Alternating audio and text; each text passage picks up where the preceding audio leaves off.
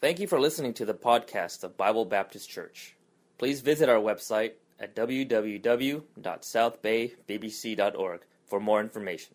Go to Isaiah chapter 6, if you will, the book of Isaiah and chapter 6.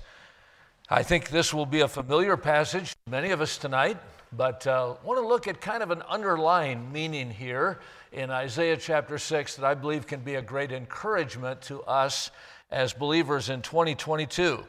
And it is 2022. I was in a church recently, and a young man stood up to give a testimony, and he said, it's 2022. And he said, we don't need another 2022. We've already had a 2020. We don't need a 2022, like 2.0, So appreciated that correction tonight. We want to make sure that we're living in the right year. That was not a year we want to repeat for sure. Isaiah chapter 6, look at verse 1. In the year that King Uzziah died, I saw also the Lord sitting upon a throne, high and lifted up, and his train filled the temple. Above it stood the seraphims. Each one had 6 wings. With 20 he covered his face, and with 20 he covered his feet, and with 20 he did fly. And one cried unto another and said, Holy, holy, holy is the Lord of hosts. The whole earth is full of his glory. And the posts of the doors moved at the voice of him that cried, and the house was filled with smoke. Then said I, Woe is me, for I am undone, because I am a man of unclean lips, and I dwell in the midst of a people of unclean lips, for mine eyes have seen the King, the Lord of hosts. Then flew one of the seraphims unto me, having a live coal in his hand, which he had taken with the tongs from off the altar. And he laid it upon my mouth, and said, Lo, this hath touched thy lips, and thine iniquity is taken away, and thy sin purged. Also I heard the voice of the Lord saying, Whom shall I send, and who will go for us? Then said I, Here am I, send me. There will be seasons in your life where you'll wonder, where's God? It'll seem like God is absent. It'll seem like God has vacated his throne. You'll pray, but it seems like God isn't listening. You'll ask God for his help, but it seems like God is distant from your life. There are seasons, maybe you're in one right now, where you feel like God is absent. He just doesn't seem as close. He doesn't seem as present as perhaps he was in days gone by. There are seasons when it seems like we'll wonder, where is God?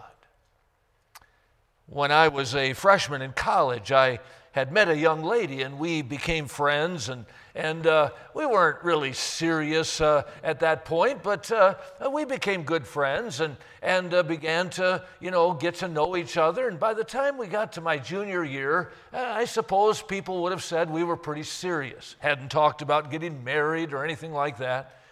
She was a year and a half ahead of me in school and was about to graduate. And I still had a semester and a full year left, 3 more semesters, a year and a half left. She was finishing, going off to teach in a Christian school in Indiana, and I still had this year and a half of classes, and she was going to be a teacher, and God was calling me to be an evangelist, and it just seemed like we were kind of headed different directions. We had talked about this. Is this really God's will for us to continue our relationship? And finally one day after lunch we were talking, and we decided that it would be best for us to end our relationship.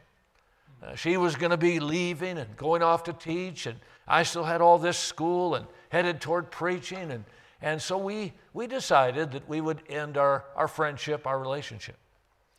Well, I went to an afternoon class. I had an upper-level speech class, and I knew everybody in the class. We always had a good time in that class. We had taken a lot of courses together, and it was always a fun class. But that day, I chose a seat over by the window, away from everybody else, because I couldn't stop crying. Now, I'm not a crier, but that day, I couldn't stop crying. All of a sudden, there was this hole in my life. There was this empty place. And I remember sitting there trying to get a hold of my emotions. And I remember the thought coming to me, God, where are you? It was 1976. I was scheduled to preach 3 weeks of revival here in the state of California, in the city of Los Angeles.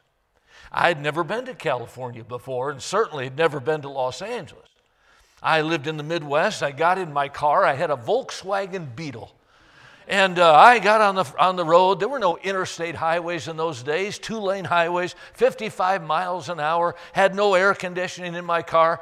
And I began, as I started that trek across the U.S., I thought, they lied to me in geography class. I don't think there is a Pacific Ocean. I don't think there is a place called California. It just seemed like I was never going to get there. Finally, I arrived here in Los Angeles, and I began to look for a church in the city of La Puente. Now, we didn't have GPS in those days. We had what they called maps. Now, for you young people, that's a sheet of paper with some lines on it that represent roads, okay? And I'm trying to follow this crazy thing and find this church in La Puente, California. And I made my way in. I'd been driving for like 3 days and finally arrived at this church. And I was just glad to be there. It was a Saturday morning about 10 o'clock. And I was finally here and ready to go to work in this revival meeting. And I got out of the car in that parking lot. And there was a man working on some flower beds, kind of sprucing up the outside a little bit. And I walked over to him, introduced myself. And he introduced himself as the pastor. And after we introduced ourselves, he said, "What can I do for you?" I said, "Well, I'm here to hold a revival." He said, "I don't know anything about that." I said, "Oh, well, nice to meet you." I got back in my car, and I thought, what am I going to do?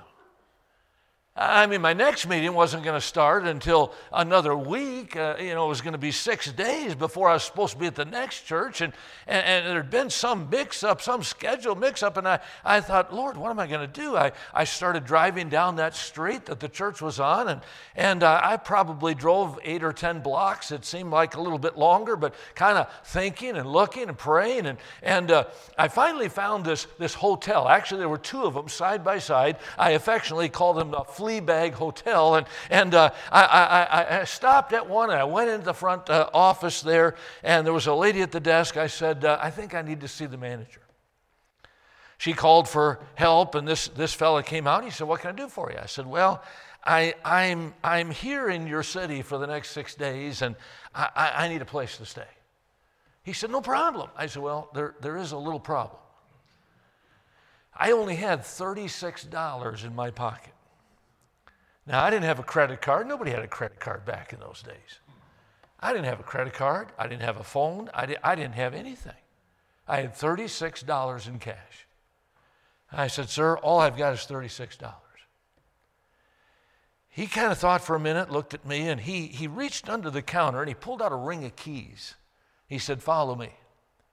We went out a back door into this kind of courtyard area. It really didn't look like a courtyard, but it was in between some buildings, and there were some old dressers and some old beds kind of stacked up, kind of a junky area. We made our way through there. He took one of those keys and opened an iron door and pushed it back, and we walked into a small little room, had a tile floor. It had an iron military cot with a mattress on it. There was a commode, there was a sink, there was a shower, and there was a metal folding chair. He said, "It's all yours, $6 a night." I gave him my $36, and he shut the door. Now, I remember when he shut the door, I noticed something out of my left peripheral, and I looked up, and above the door, there was a little shelf, and on that shelf was a small black and white television set. And I thought to myself, well, at least I have a TV. And before I even unpacked anything, I walked over there and I clicked that TV on. And when it came on, it was showing snow. White lines going across a black screen. And I thought, well, I don't want to see any snow. I left snow. I'm in California. I don't want to see snow. So I changed the channel to the next one. It was showing the same program. I went all the way around that dial, and every channel was just static. I remember sitting on that bed, and I thought, Lord, where are you? It was about 1983. I was married now, had 2 children, and we were traveling in a trailer, pulling a trailer across the country, doing revival meetings. And we were in Chicago, West Chicago, in a town called Warrenville, Illinois.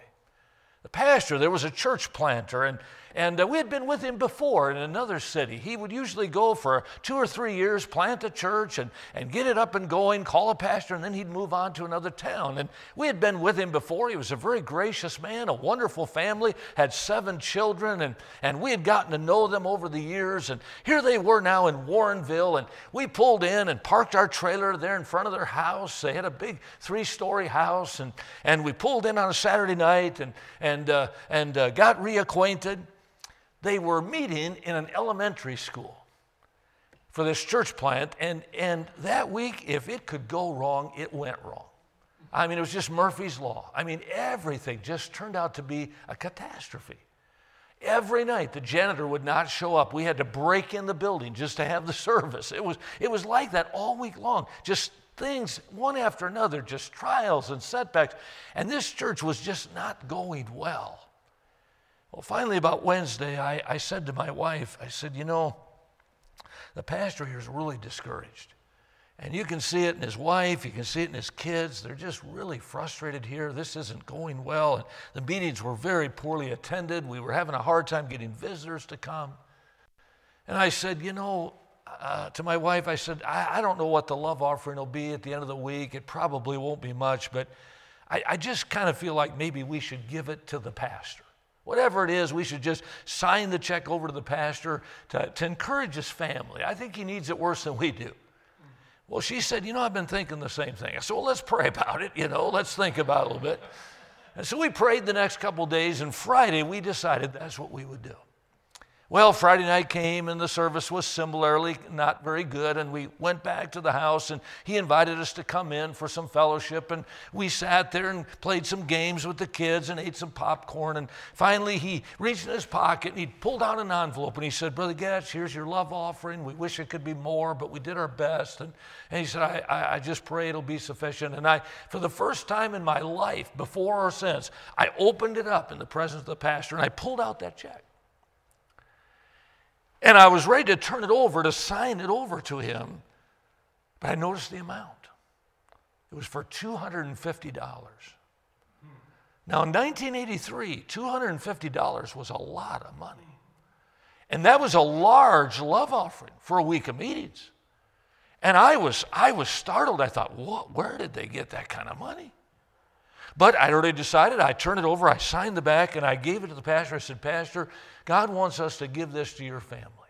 Well, he protested. No. I said, no, you're taking it. I put it in his pocket. And he started crying. His wife started crying. The kids all started crying. And I got out of there. I mean, there's no sense hanging around that kind of stuff, And when you obey the Lord like that, you feel really good about it. I mean, we went to bed that night, slept like a rock, got up the next morning, hooked up our trailer. We were pulling a 16,000-pound trailer across the country, and got it all hooked up. I had gas on board, and we were headed for St. James, Minnesota.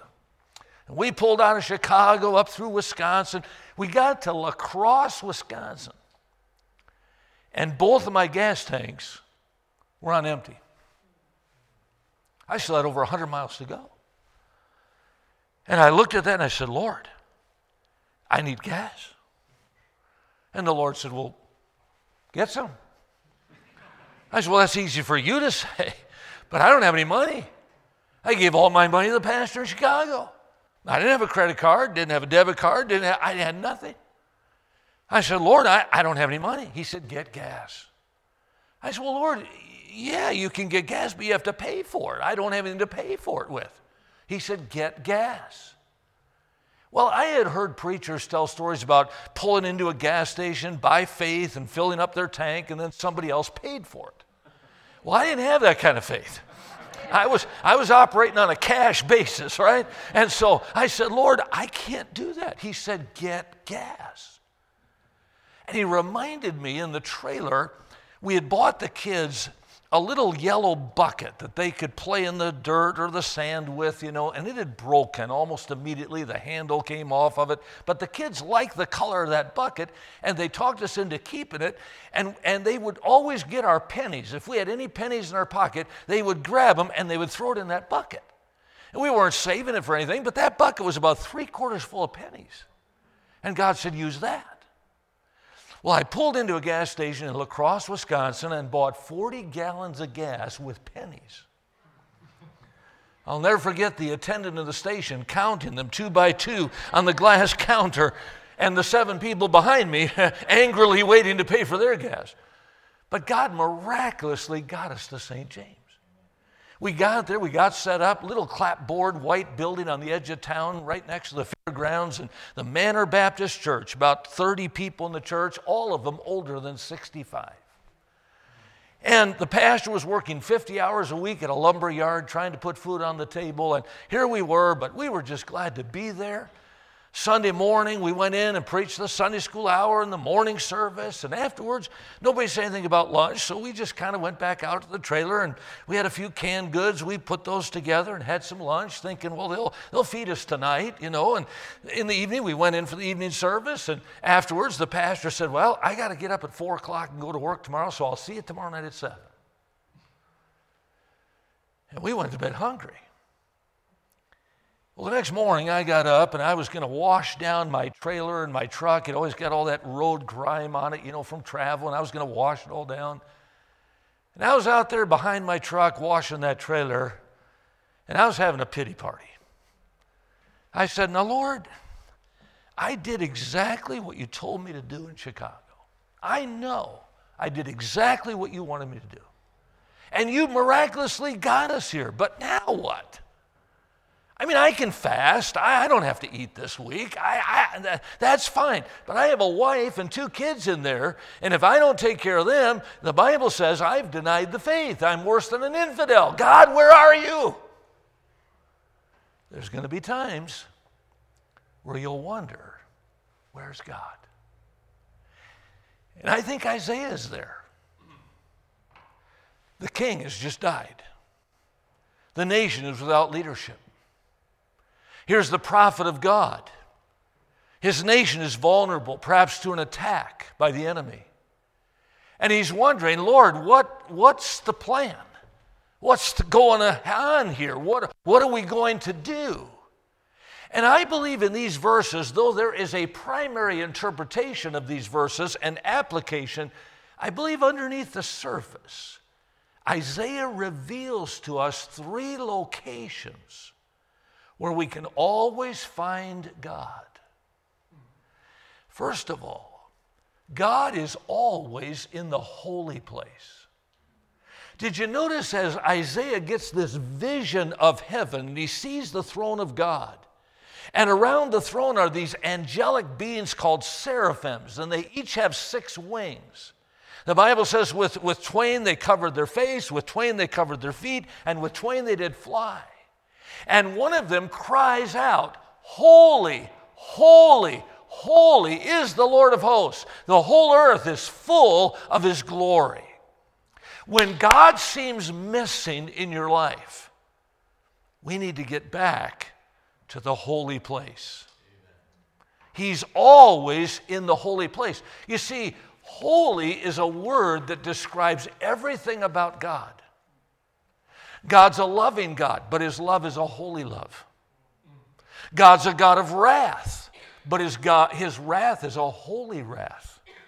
God is a God of justice. God is a long-suffering God. God is a forgiving God. But holy is that characterizing word of all of his attributes. He is a holy God. In Exodus 15 and verse 11, who is like unto thee, O Lord, among the gods? Who is like unto thee, glorious in holiness?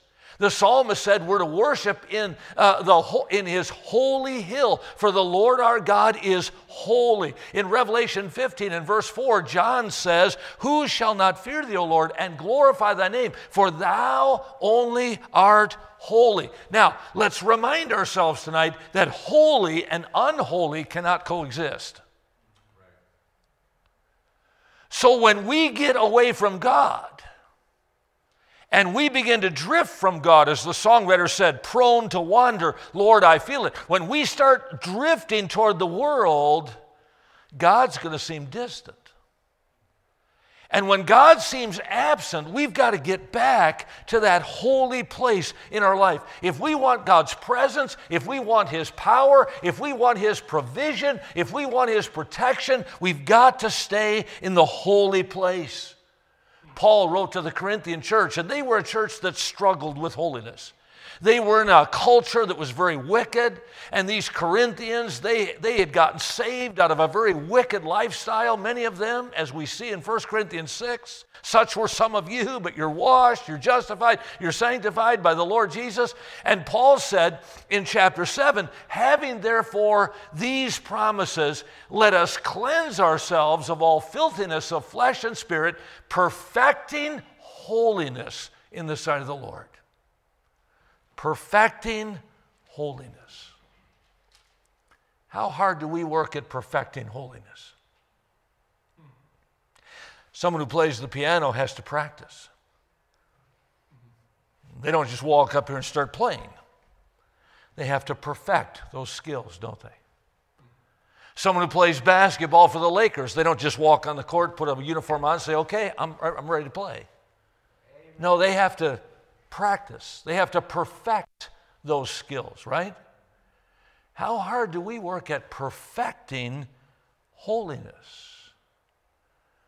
Paul said, follow peace and holiness, without which no man can see the Lord. See, when holiness departs from our life, when we get involved in the things of this world, all of a sudden God's going to seem distant. God's going to seem absent. He hasn't moved, but we have.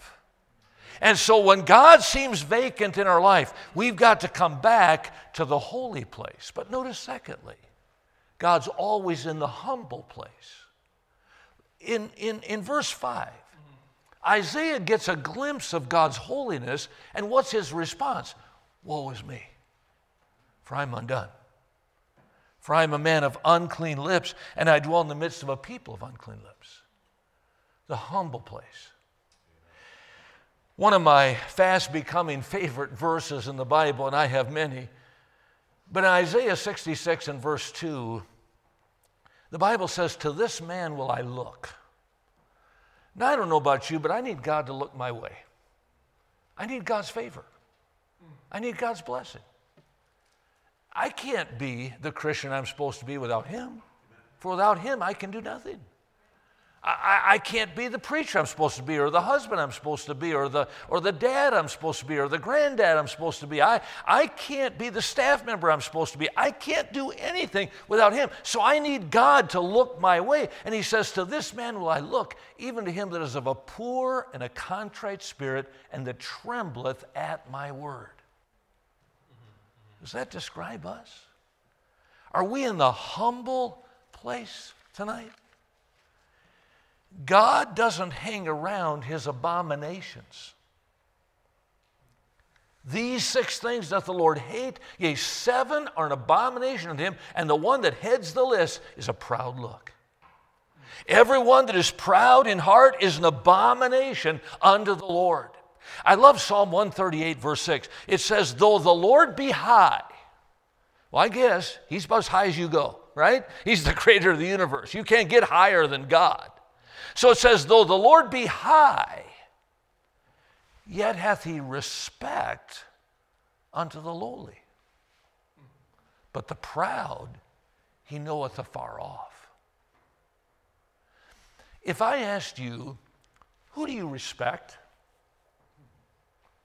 Well, it would depend upon the context of our conversation, right?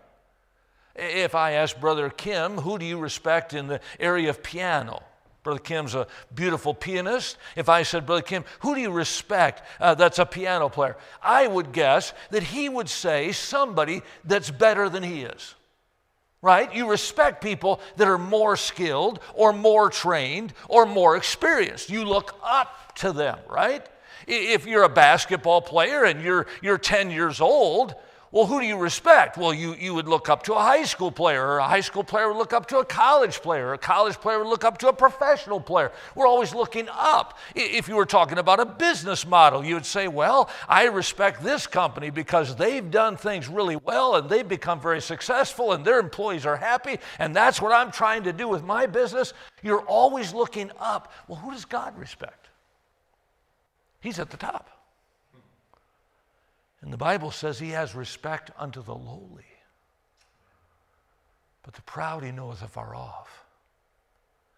I've had the privilege of traveling this world for 47 and a half years, and when you do that, you get into all these churches, and even in foreign countries and here in America, and you meet a lot of people. And I've met some great Christians over the years. And I've met a lot of pastors and missionaries and other evangelists that I believe are great Christians. But I'll tell you, there's some great Christians in the pew in our churches too. There's some wonderful, godly people. But one of the things I've discovered, that if you're looking for a common denominator in all those people that I would consider to be great Christians, that common thread is humility. They're humble. Why? Because God resisteth the proud, but he gives grace to the humble.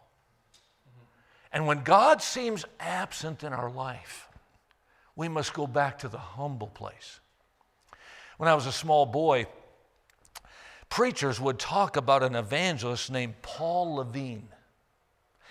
I'd hear the name, but I'd never heard him preach. He never came to our church to preach, but our pastor, others would talk about evangelist Paul Levine.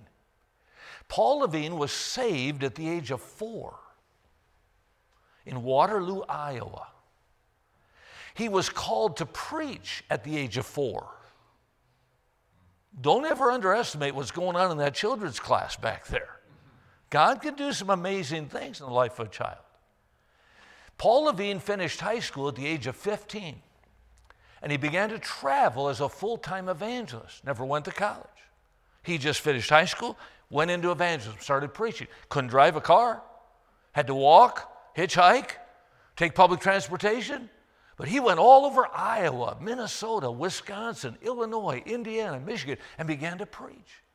By the time he was 17, he had a full-time singer traveling with him named Bob Finley, and Bob Finley was completely blind. And Bob and Paul would play their mandolins, they would sing, and Paul would preach, and revivals were taking place all over the Midwest under their ministry. Paul Levine preached on the radio every day, a program called Bible Echoes out of Waterloo, Iowa, and he preached the gospel for decades on the radio. He established a ministry called Bible Tracts Incorporated and printed millions of tracts in hundreds of languages, still in existence today. Paul Levine. I'd heard all these stories, but I'd never met him. And I remember thinking to myself, someday, I hope I meet Paul Levine. Well, in 1981, I was holding a revival in Faith Baptist Church in Danville, Illinois. And one day the secretary came running out to our trailer. She knocked on the door and she said, "You have a phone call. You have a phone call." Well, again, we didn't have cell phones in those days. You had to go in the church and take the phone call. People knew where you were preaching. They'd call that church and ask for you. And so I ran in the office, and on the other end of that phone was a man named Bill Rice III. He introduced himself. I'd never met Bill Rice III. I had heard his dad preach, Bill Rice Jr. I had heard his uncle preach, John R. Rice. I'd heard his other uncle preach, Joel B. Rice. I'd heard Pete Rice, his brother, preach. I knew about the Bill Rice Ranch in Murfreesboro, Tennessee. I knew about that ministry, but I'd never met Bill Rice III. He said, "John, we've never met, but I've heard some things about your preaching, and I'd like to invite you to come to the Bill Rice Ranch and preach a youth week in the summer of 1983, 2 years away." He said, "Do you have your calendar handy?" Man, I opened my calendar, began to look at the date he was asking for, but in my heart I was thinking, this is amazing. Not because of the opportunity to preach at the ranch. The Bill Rice Ranch started in 1953. Bill and Kathy Rice had a deaf daughter. Their oldest daughter was deaf. And they bought 1,500 acres outside of Murfreesboro, Tennessee, where they established the Bill Rice Ranch, where deaf people could hear the gospel in sign language. Well, they would have weeks or retreats for these deaf people, but of course, they had other weeks for hearing people. Weekend retreats, teen camps, things like that. And every teen week they ever had, first one was in 1953, every teen week from 1953 all the way up to the mid-1990s, Paul Levine was the main speaker. And as the weeks grew, they would add a second speaker to kind of supplement the preaching and take some of the load off Dr. Paul. And so Dr. Bill Rice was asking me to come and be that supplement preacher. I was going to get to meet Paul Levine. I was excited. We booked that meeting, those years passed, and we got to the Bill Rice Ranch. And I remember the first night, I walked in a side door into the John R. Rice Auditorium. There were 1,400 teenagers seated in that auditorium, ready for the service. 1,400. But I wasn't watching them. I wasn't looking at them. I wondered, will I get to meet Dr. Paul tonight? He was preaching. I wasn't. And I thought, I'll get a seat. I hope I get to meet him tonight. Well, I'm walking in looking for a seat, and a man approached me. It was Dr. Bill. I had never met Bill Rice. But he put out his hand. He said, welcome to the ranch, Brother Gatch. We're glad you're here. And we exchanged a greeting. He said, come up on the platform. I want you to meet Dr. Paul. Well, I looked up on the platform, and it was a long platform, very long, probably about twice as long as this platform, or wide, I should say. There was nothing on the platform except a piano, a pulpit, and there was one pew. There was a choir riser there, but there was one pew that went all the way across that platform. It's probably about 30 feet long. There were no people on the platform except for a man sitting on the end of that pew. It was Paul Levine. I'd seen pictures of him. I thought, that's him. And now Dr. Bill's invited me to come up and meet him. Well, he's sitting there. He's got his Bible open. He's got a steno notebook hanging out. He's got his pen out, and he's writing notes. I'm thinking, he's writing his sermon. I don't think we want to disturb him right now. But I followed Dr. Bill up the steps, and we got up there, and Dr. Bill said, Dr. Paul, this is John Gatch. Well, Dr. Paul, he closed his Bible, and he stood up, and he shook my hand with both hands, and he said, Brother Gatch, I am so excited to meet you. He said, I can't wait to hear you preach. And I thought, hear me preach? I'm here to hear you preach. He said, here, sit by me, sit by me. Oh, wow. I sat down on that pew next to him, and he opened that Bible and flipped that notebook out and started writing some more. And I'm kind of looking at it, see if I can read his sermon, but I couldn't read his handwriting. The service started. We had some music and so on. And the whole time, Dr. Paul's over there writing notes and thinking and praying. And I'm sitting next to him just having the time of my life. Well, it came time to introduce Dr. Paul. And so Dr. Bill got up and he said, all right, now young people, tonight, in this first night, we get to hear Dr. Paul Levine. He said, Dr. Levine has been preaching here at the ranch since 1953, week after week of youth weeks, dozens of times. He said, Dr. Paul, how many sermons have you preached here at the Bill Rice Ranch? Well, Dr. Paul wasn't even listening to the introduction. He's still got his Bible open. He's still writing notes. But he heard his name and his head popped up and he said, 1,112.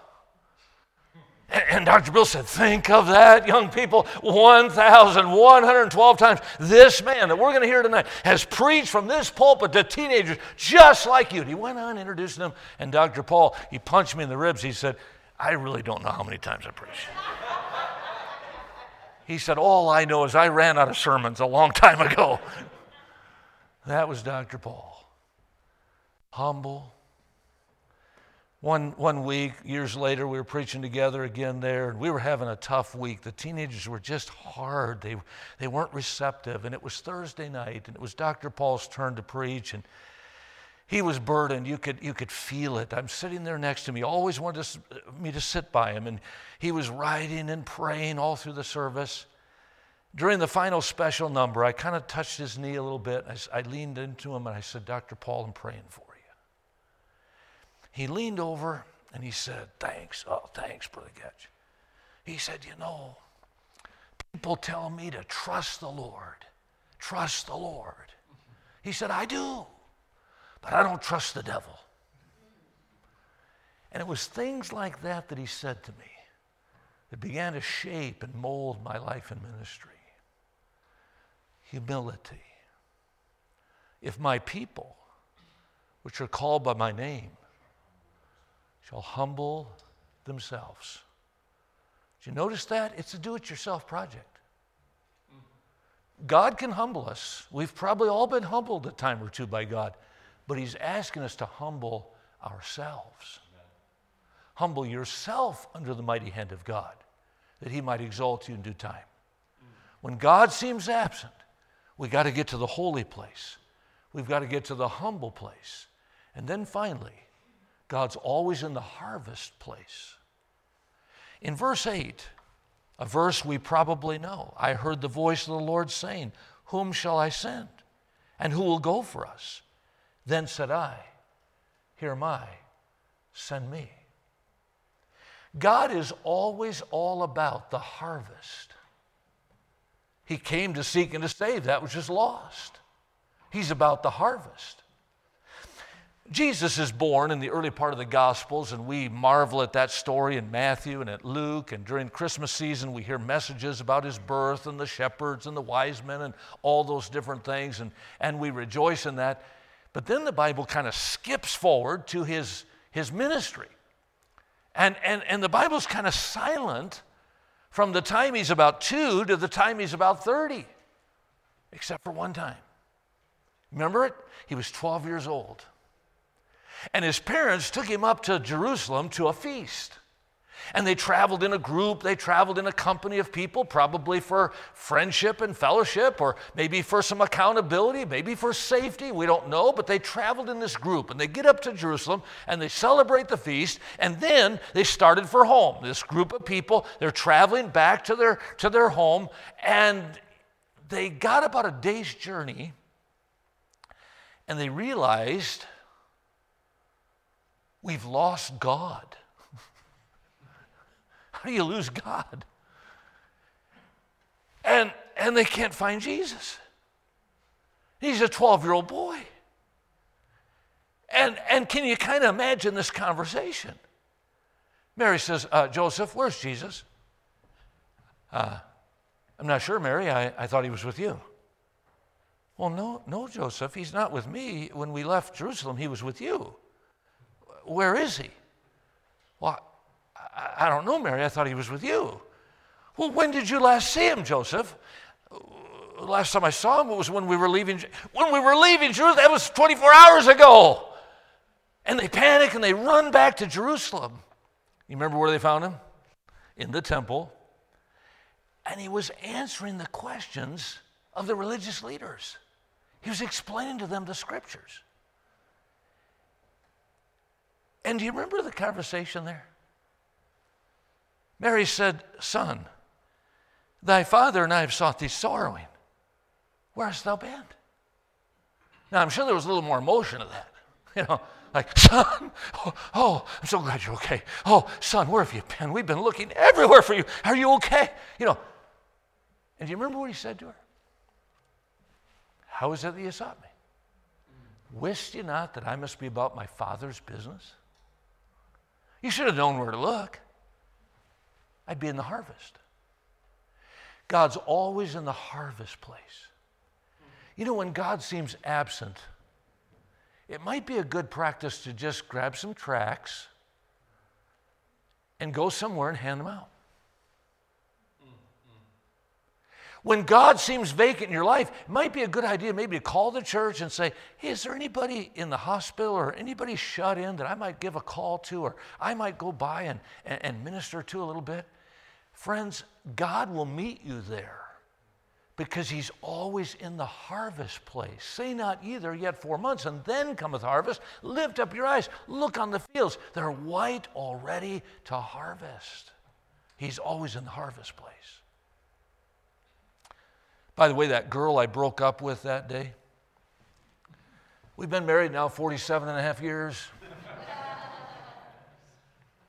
But we spent about a year apart because I wasn't ready for marriage.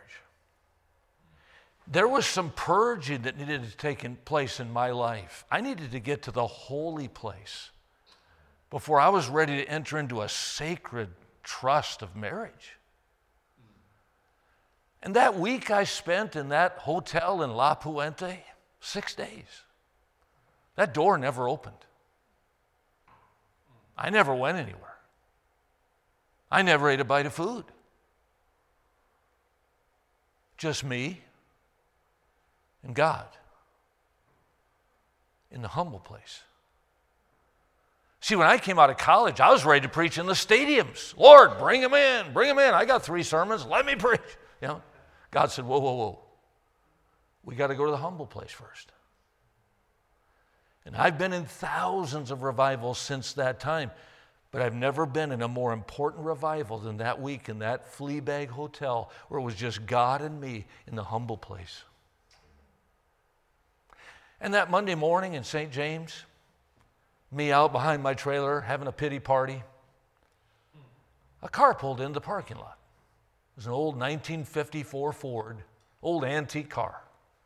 The driver was a man they affectionately called Tiny. He weighed well over 400 pounds.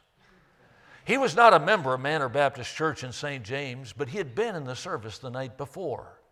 He and his wife and 2 little girls lived 40 miles away in a little town, and he had come to that revival that Sunday night for the express purpose of talking to my wife and I about what they should do.